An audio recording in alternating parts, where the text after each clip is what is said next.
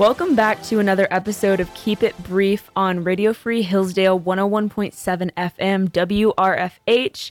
I am your host, SK, and I'm here with Camden. And today we're going to be talking about student loans. Yeah, so we're going to be talking about student loans. And with most Americans these days going to college or pursuing some sort of higher education, it is an issue that affects a lot of us. Whether or not you take out loans, it's just some interesting policy. So we're going to dive into some Supreme Court cases that came up recently and how they are impacting student loan forgiveness. Right. Yeah. So obviously, back in time, a couple years for COVID, that was really rough on everybody financially. So a big topic naturally during the 2020 election was student loans and what different candidates were going to do specifically for students and families in general who were feeling like the burden of COVID and everything, but particularly with students. And our current president, Joe Biden, at the time who was running, I'm sure everybody remembers, was talking a lot about how he was going to relieve, what was it, like 10 grand for every student? Yeah, $10,000 if your income's at a certain level. So if it's under 100, so it's like that's basically any college student. So yeah, obviously sounds super nice in practice. Oh yeah, who doesn't love free stuff? Except the econ major is going to say that nothing's free. Nothing is free. So true.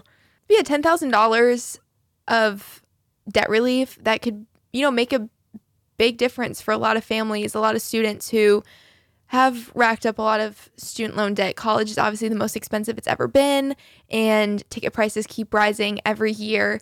So I could see where, the administration was coming from when they presented this in 2020. So I think in total, Joe Biden was promising to cancel about $430 billion in debt. That's a huge number. Yeah, it is. And the thing is I already think that there's a huge number of students who do take out loans and who would have, been affected by this. But I think what made this number even larger is the fact that then it was like kind of offering an incentive for people who normally wouldn't have been taking out loans to then take them out. If they're like, hey, you're getting these forgiven, why should I have to pay my tuition if you're not going to have to? Might as well get a piece of the pie. Don't blame them. My ex-boyfriend, he was planning on doing this. He wasn't like initially going to like take out loans to pay for college, but undergrad or grad? Undergraduate. Okay. Yeah, okay. For his senior year.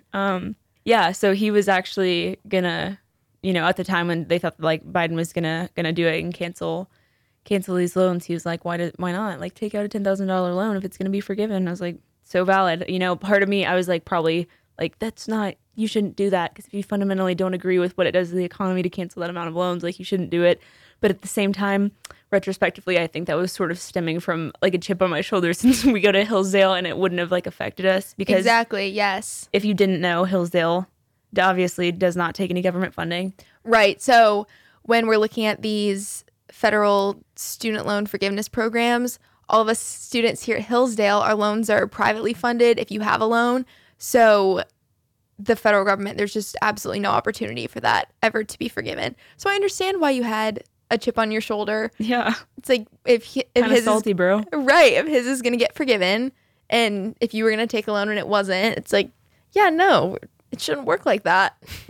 So valid. So let's get to the case. Basically, the first one we're looking at is Biden v. Nebraska, as we said earlier.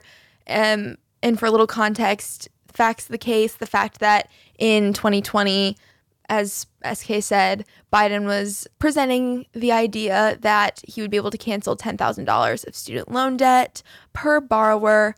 And I'll say it kind of sounds like he's trying to buy votes, but I think it's important because if you think about in any election, whether it be presidential or a smaller election, how much politicians are talking about what they can do for you and for your family and how they're going to support you and how you can, maintain more of your money or, be financially better off as a result of them being in office. And so I think it's important to really know what politicians are actually capable of, like, exactly. following Yes. through on, because Yes. it's like, okay, you can promise all these things, but it's like, bro, if you can't actually do that, then like just keep talking. Exactly. And they definitely can't. There's just so much red tape in the government and the administrative state, the bureaucracy, all of that. That's a whole nother conversation. But when, like you said, these promises are made and no fault of the average American, like this is kind of tricky stuff. There's a lot of nuance to it. And so we should be able to trust the president. And if the president says, hey, I'd absolutely love to do this for you, we should be able to trust him that he's gone through and looked ahead at the proper channels to see if this can happen or not. Right. And also, I think it's important to note the difference between, okay, even if they are able legally to do something, having a little bit more forethought, particularly when it comes to national expenditures, would be... You tell him, econ major, you tell him. Would be really valuable. Like even if he was able to do something like that, it's like, that doesn't mean, like, I know it sounds so good and appealing to have $10,000 of your debt forgiven right now, but like in the long term, if that's not ultimately going to add to the health of our economy for like post grad and the rest of your life, then like maybe just like, bite the bullet and take it, pay the $10,000. So I'm over here concerned about the overreach of the administrative state, and SK is worried about national expenditure. Both valid things, but very different perspectives. And, some other people were concerned too. Nebraska and 5 other states were thinking, hey, I'm not sure that this loan forgiveness program is kosher. I'm not sure this is constitutional. Yeah, that, you know what, Joe? It's sounding like, hey, unless you can show me the $430 billion that you have, I'm thinking you can't promise that. That's like going out to dinner with a bunch of people and being like, no, like Camden will pay. Right. Like Camden's got it. Yeah. No, guys, like come out to dinner with me and Camden will pay. Perfect. Okay, so at the end of the day, the question is, does the Biden administration have the power to, via executive action, forgive $10,000 in student loan debt for borrowers if they have an income of less than $125,000, because that is what they were proposing. And as I said earlier, Nebraska and 5 other states challenged this. SK, where did they think that they could derive the power to make this sort of decision? They cited the authority to be able to forgive these loans under the Higher Education Relief Opportunities for Students Act of 2003, or the HEROES Act, to be able to establish a student loan forgiveness program to cancel, again, $430 billion. Billion with a B. Billion. Operational aspect being that for one of these states, so there's Nebraska and 5 others, one of them was Missouri, and the court concluded that Missouri did have a standing to be able to challenge the student debt relief program because the secretary's plan was going to cost the Missouri Higher Education Loan Authority. It was going to cost them nearly $44 million a year in fees. And obviously that would harm their ability to be able to even function and operate as it needs to in the public. So that's really, an injury and damage to Missouri. Exactly. And their ability to challenge this, that power is rested in Article 3, the fact that a plaintiff has to have suffered injury. So like SK said, that $44 million a year in fees qualifies as their injury. Mm-hmm. I think what's interesting about this as well is the HEROES Act in the past has, as we sort of already explained, it's used for this sort of thing. So post 9/11, it affected how student loans operated because there was a big national disaster, obviously. COVID as well. President Trump used it to pause the payback, if you will, of student loans. So Biden felt like, hey, let's continue this conversation and just use it to completely cancel student loans in general. Right. But I think that is actually a really important distinction to make on between President Trump and Biden, is that Trump just paused payments for student loans. He didn't Exactly. promise he was going to forgive them. And so the HEROES Act, it permits the secretary to quote unquote modify statutory provisions, but only quote unquote moderately or in minor fashion as the term is ordinarily used. So the modifications challenged here create a completely different loan forgiveness programs that Congress could not have intended to permit. So I think it's important to understand, how they're understanding moderately or minor to be interpreted as. So the difference between, again, pausing payments on loans versus saying, hey, we're going to forgive $430 billion. Exactly. Like, we don't even have, No. No, we definitely don't have the money for that. So if you haven't picked up on it yet, the court determined that this student loan forgiveness plan was unconstitutional in a 6-3 decision. And basically what they said is that the Secretary of Education does not have authority under the Higher Education Relief Opportunities for Students Act of 2003 to establish a student loan forgiveness program that will cancel roughly $430 billion in student debt principal and affect nearly all borrowers. So that is unconstitutional. And what the secretary tried to argue as well is that, COVID-19 was really unprecedented, and it then directly affected the unprecedented nature of canceling debt. Like, this new issue has never really been faced before, just like COVID hadn't been faced before. But the court did not agree with that statement, and that also fed into their 6-3 decision. Obviously, as it pertains to student loans, these are really, really important cases to be aware of for college students in particular. And I know it can be super meaty sometimes and difficult to understand all these specifics, which is why it's important to have a source that you can go to and rely on to break it down, which is exactly what we do here on Keep It Brief on Radio Free Hillsdale 101.7 FM WRFH.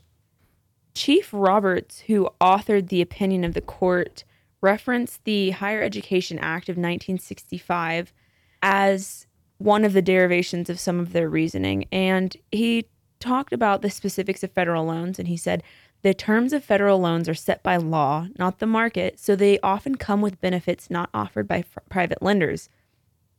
Such benefits include deferment of any repayment until after graduation, loan qualification regardless of credit history, relatively low fixed interest rates, income-sensitive repayment plans, and, for undergraduate students with a financial need, government payments of interest while the borrower is in school. Interesting. The Education Act specifies in detail terms and conditions attached to federal loans, including applicable interest rates, loans, fees, repayment plans, and consequences of default. It also authorizes the Secretary to cancel or reduce loans, but only in certain limited circumstances and to a particular extent. Specifically, the Secretary can cancel a set amount of loans held by some public servants, including teachers, members of the armed forces, Peace Corps volunteers, law enforcement, and corrections officers, firefighters, nurses, and librarians who work in their profession for a minimum number of years. The Secretary can also forgive the loans of borrowers who have died or been quote-unquote permanently and totally disabled, such that they cannot, quote-unquote, engage in any substantial gainful activity. Bankrupt borrowers may have their loans forgiven, and the Secretary is directed to discharge loans for borrowers falsely certified by their schools. So shortly after the September 11th terrorist attacks, Congress became concerned that borrowers that were affected by the crisis, particularly those that served in the military, would need additional assistance. As a result, it enacted the Higher Education Relief Opportunities for Students Act of 2001. That law provided the Secretary of Education for a limited period of time with quote-unquote specific waiver authority to respond to conditions in the national emergency caused by 9/11. Gotcha. Rather than allow this grant of authority to expire by its terms at the end of September 2003, though, Camden, Congress passed the Higher Education Relief Opportunities for Students Act of 2003. That act extended the coverage of the 2001 statute to include any war or national emergency, not just the 9/11 attacks. Okay, so that's where they had the opportunity to bring this back up with COVID. Mm-hmm. That's interesting. Yep. So I believe there is a similar case. Yes. So around, the same time, this was actually decided super recently, early 2023, we had Department of Education versus Brown. And this case came up in reference to Joe Biden's campaign promises and his attempt to forgive student loans once he became president under the HEROES Act. Everything we talked about previously also applies to this case. The fact that it was $10,000 per borrower, the different income thresholds that you had to be under in order to receive these student loan forgiveness benefits. And there were actually 2 students who were frustrated with this new policy by President Biden, named Mira Brown and Alexander Taylor. They both have student loans. Brown was ineligible for debt forgiveness because her loans were commercially held, and Taylor is ineligible because he did not receive a Pell Grant. So these 2 students were frustrated. They thought, hey, we're going to school. We're, trying to get a good education, and all of our friends who are, possibly going to get their loans forgiven, we aren't like them because of these different circumstances that differentiate us. And they argued, their lawyers argued, that if the Biden administration had followed proper procedures, then it would have given not even their unconventional students, but in terms of like the cookie cutter federal loan borrower who gets to partake in this program, it would give, the more unconventional student the opportunity to participate as well. So the main, questions in all of this were just basically, do these 2 student loan borrowers have, the Article 3 standing that Missouri did, which basically just means were they injured by this to be able to take it to court? And then is the plan an unconstitutional exercise of legislative power by the president's cabinet member, the Secretary of Education? So was this an overreach? And was it an unfair delegation of that legislative power? Shockingly, because we haven't had one yet, I don't believe, this was a unanimous decision. All 9 justices decided that. We haven't had one ever? Or on our show? On our show. Okay. Oh my goodness, on our show. Yeah, not ever. There's definitely been some. As I said earlier, this was a unanimous decision by the court, but in a really unique way, because while they still feel that under the HEROES Act, establishing the student loan forgiveness is unconstitutional, they just did not feel that the 2 students were able to prove that their inability to participate in the program was enough injury, if you will, to have the program changed or reformed. And I think as, Hillsdale students, and as we talked about earlier, a lot of people we go to school with who probably have loans, they might sort of sympathize with the fact that these students thought it was frustrating that their loans aren't going to be forgiven when thousands of other people's loans are.